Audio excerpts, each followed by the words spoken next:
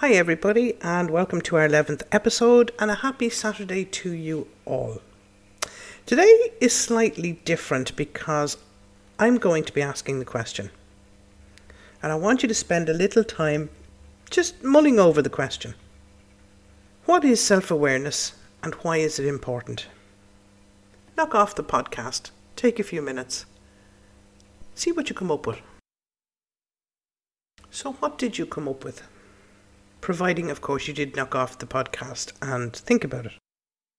Now, I have to say, while it is possible to understand self-awareness, it is not possible to gain total objectivity about it and about oneself. But there are degrees of self-awareness. Now, the fact that we know what the basis or idea of what self-awareness is, we have no idea where it actually comes from, or why some of us might seem to have more self-awareness than other people. Now, we know that we're not just our thoughts, but our thoughts are part of who we are. We can go every single day without giving our inner child or inner self or our wisdom or whatever any extra thought. The fact that we think and we feel and we act at will, however, means that we can also have the possibility of being able to focus our attention on that inner self. And sometimes we will actually self-evaluate when we can give a little bit of thought as to whether we're thinking and feeling or acting as we should. Now, I don't particularly like that word, but it's in connection with our standards and values. Now, this is referred to as comparing against our standards of correctness. And we do this on a daily basis. Now, we do it on the basis of our experiences, the standards that we've been taught, the right from the wrong. Now, if we use those standards as a major, I suppose, component for practicing self-control, we can evaluate and determine whether we are making the right choices to achieve our goals. So basically it means they have to stop and look at yourself. So self-awareness, what is it? Now we know that we can usually identify our existence by the job we have or the position in society.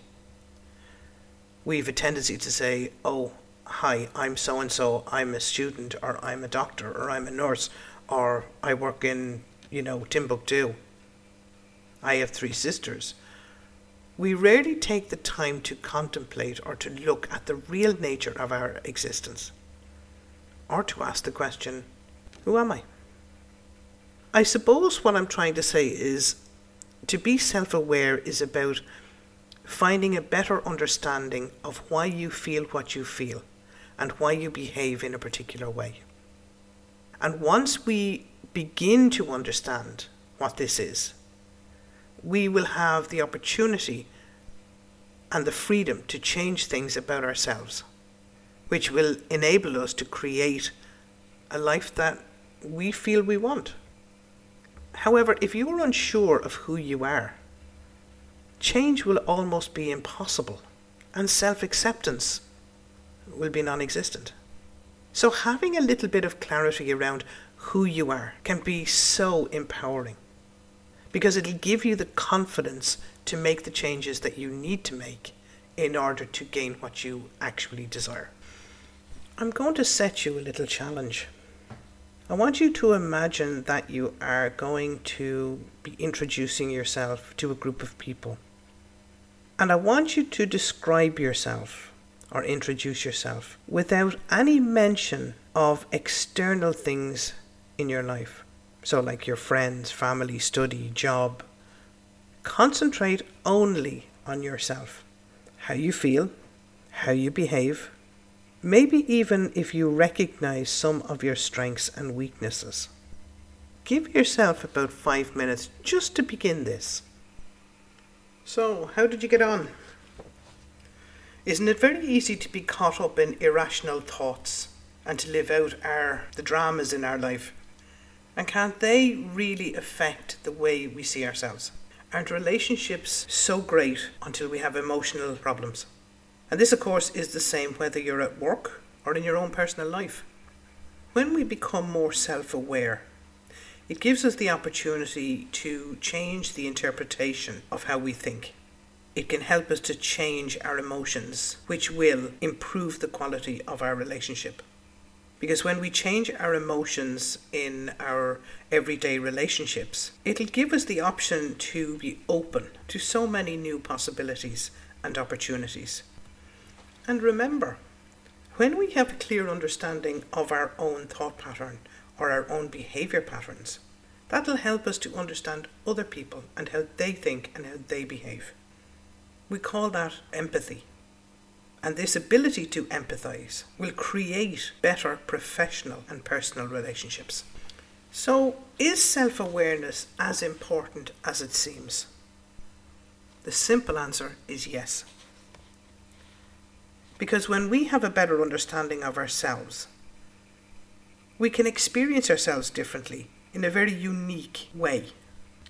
It will empower us to make the necessary changes in our lives to build on the areas of our strengths, and as well as identify areas where maybe we're not so strong, we're a little bit weaker.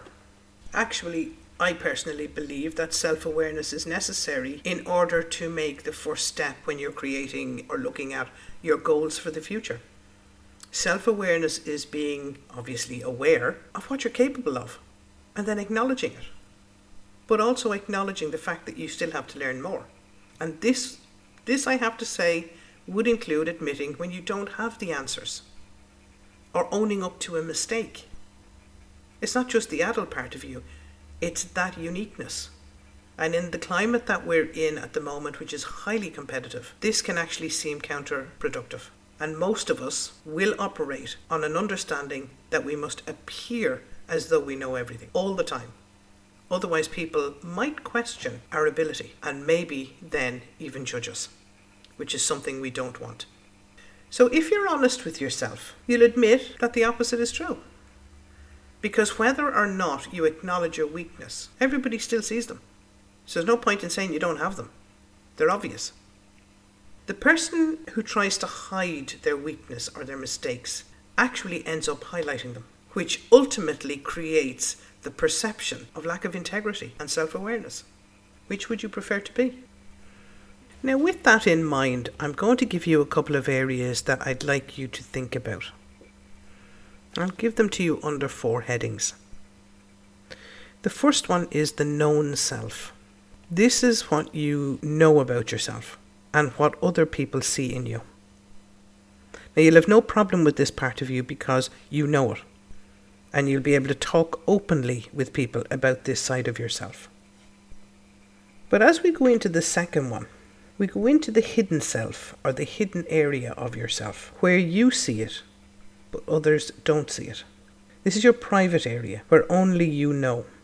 It could be the part of you where you hide for protection, or it could be that you hide from shame or vulnerability, or maybe even having your faults and mistakes or weaknesses exposed. This area in you can also be used to hide your good qualities as well, you know. And what about the blind side of us, where others can see, but we fail to see? For example, you might see yourself as an open-minded person. You know, that saying about live and let live might be one of those people. Yet people looking on at you might actually see you as a racist bigot, but they don't tell you for fear of your outburst or your defending mechanism. Or you might fly into a rage because you have to defend yourself. In fact, we can all be guilty of this, where our words don't match our behaviour. And that's where our body language also shows. It's almost like they're mismatched. In other words, live and let live until my child tells me at the age of 16 or 17 that they're gay or that they're pregnant. And then we move on to the unknown or the unconscious self. Now, this is the self that you cannot see, and nobody else can see it either. Now, it might include gifts or skills that you haven't actually explored yet, so you don't know that they're there.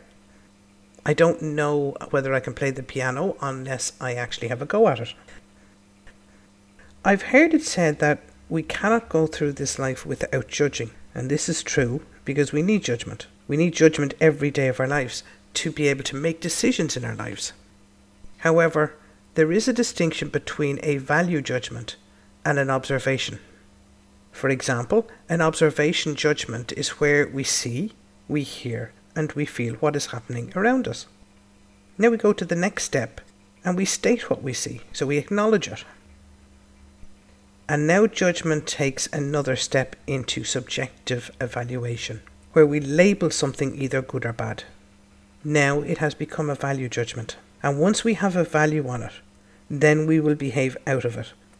So if you look at your very self and make a judgment like, it's bad to be embarrassed in public, now it becomes so much harder to accept and be okay. Now our decisions will be made around not feeling embarrassed.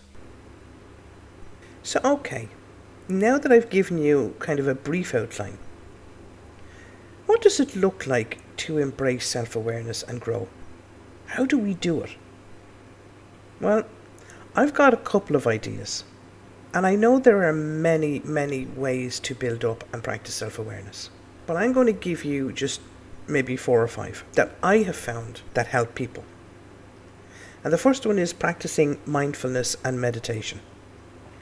Now, as soon as some people hear meditation, they think of religious, spirituality.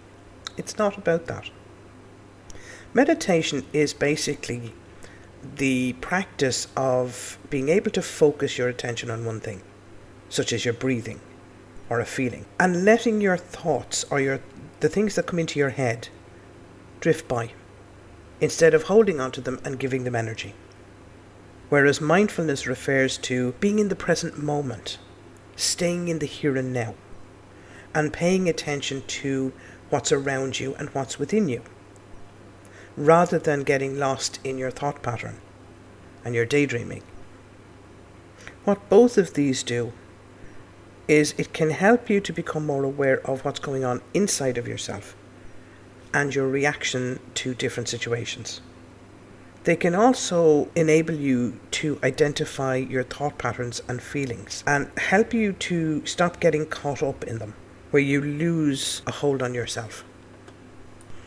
Now, number 2 is one that I don't do myself, only because I'd never be able for it, but I have seen it work for people, and that's to practice yoga. Now, this is very much a physical practice, but it's also a mental practice, because while your body is stretching and bending and flexing, your mind is learning a certain amount of discipline and awareness.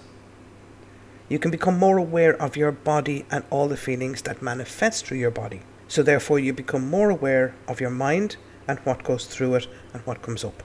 You can even do mindfulness or meditation alongside yoga in order to help boost your awareness. Having said that, if you've never done either, I wouldn't. Do one or the other. 3, make time to reflect.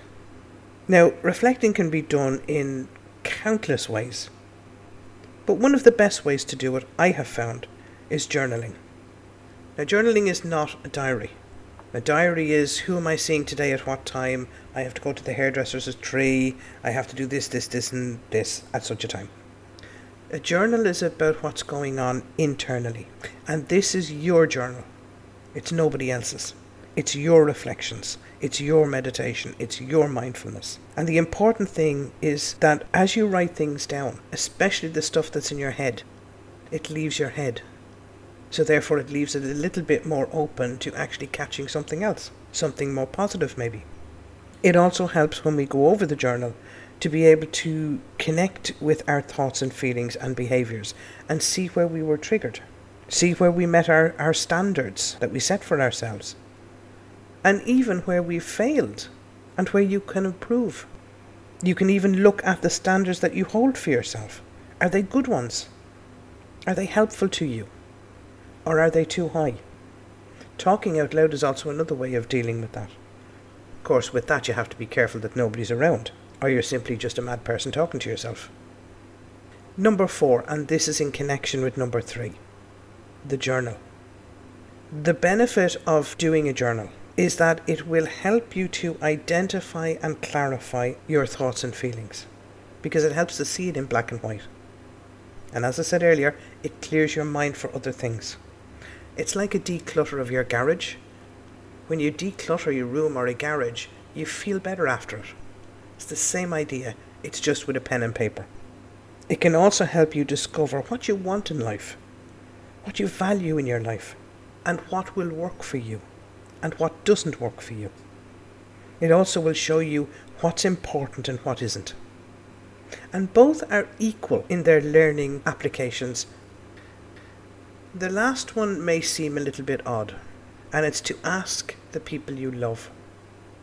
It's very important to know ourselves from the inside. But when we get external feedback, this also helps. So ask somebody that you trust, like family or close friends, about what they think about you.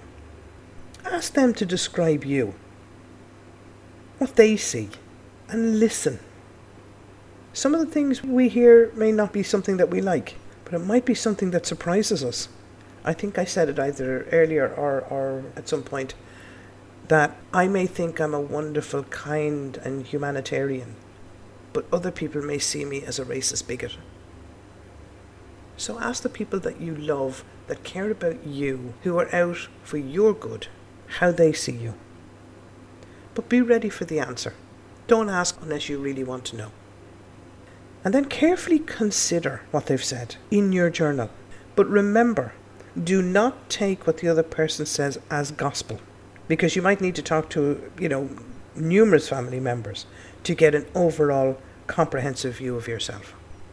Talking to one person will not give you the truth. It will give you their truth, what they see. But what it does do is give you a starting point to be able to look at something and say, well, if they see that, is that what I portray? Is that what's really going on inside of me? Can I change it? Do I need to change it? Then I have a choice. Do I change it? Do I not change it? Or do I even want to change it? But remember, at that point, it's your choice. And back to the original question that I asked, what is self-awareness? Why is it important? Well, here are a couple of core reasons. So I'm just going to briefly give you an outline of the reasons. Self-awareness directly comes in contact to one of our basic needs, and that is the desire to learn and to make sense of our experiences. And this includes knowledge about our own patterns, our own preferences and processes. The more deeply we understand something about ourselves, the better we can master it, the better we can live out of it. And here's the thing, who doesn't want to be master of their own house? 2. What is the opposite to self-awareness? Ignorance. Ignorance about who we are, ignorance about our true motives, our deeper thought patterns, and how we're seen by other people. Self-awareness will prevent a conflict between our self-perception and how others see us. We spend so much of our energy in defending our image against a perceived threat because we have to hide. We've too much to lose. And we find it hard to have relationships with others that are authentic and open. Self-awareness frees us from being caught up in our unconsciousness and many of our irrational whims. Because it's only when we know our own thought pattern, our own feelings, our own emotions, and where they come from, can we actually manage them to the best of our ability. For example, understanding where we come from in our history stops us from blindly repeating unproductive past patterns. It can also help us to find a kinder and a more compassionate way to see something, especially where we fail. Number 4, self-awareness will enable us to be more proactive in our response as adults to external situations. In other words, we won't react as a child.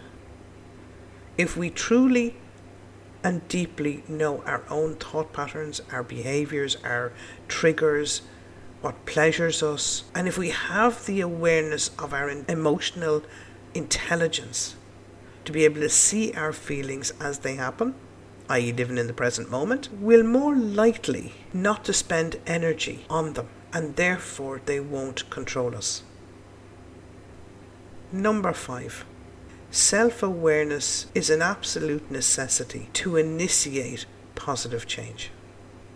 Because only by taking a look at what is can we plan what we want to change and work towards it.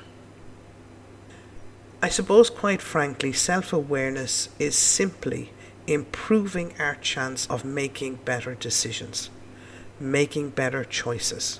It turns us into better drivers of our own lives. It will also make us more humble in the true sense. I think it was Socrates whose understanding went something like this. A vital part of our self-awareness is knowing that we don't know and being openly acknowledging that we don't know. Stay well. Stay safe. Namaste.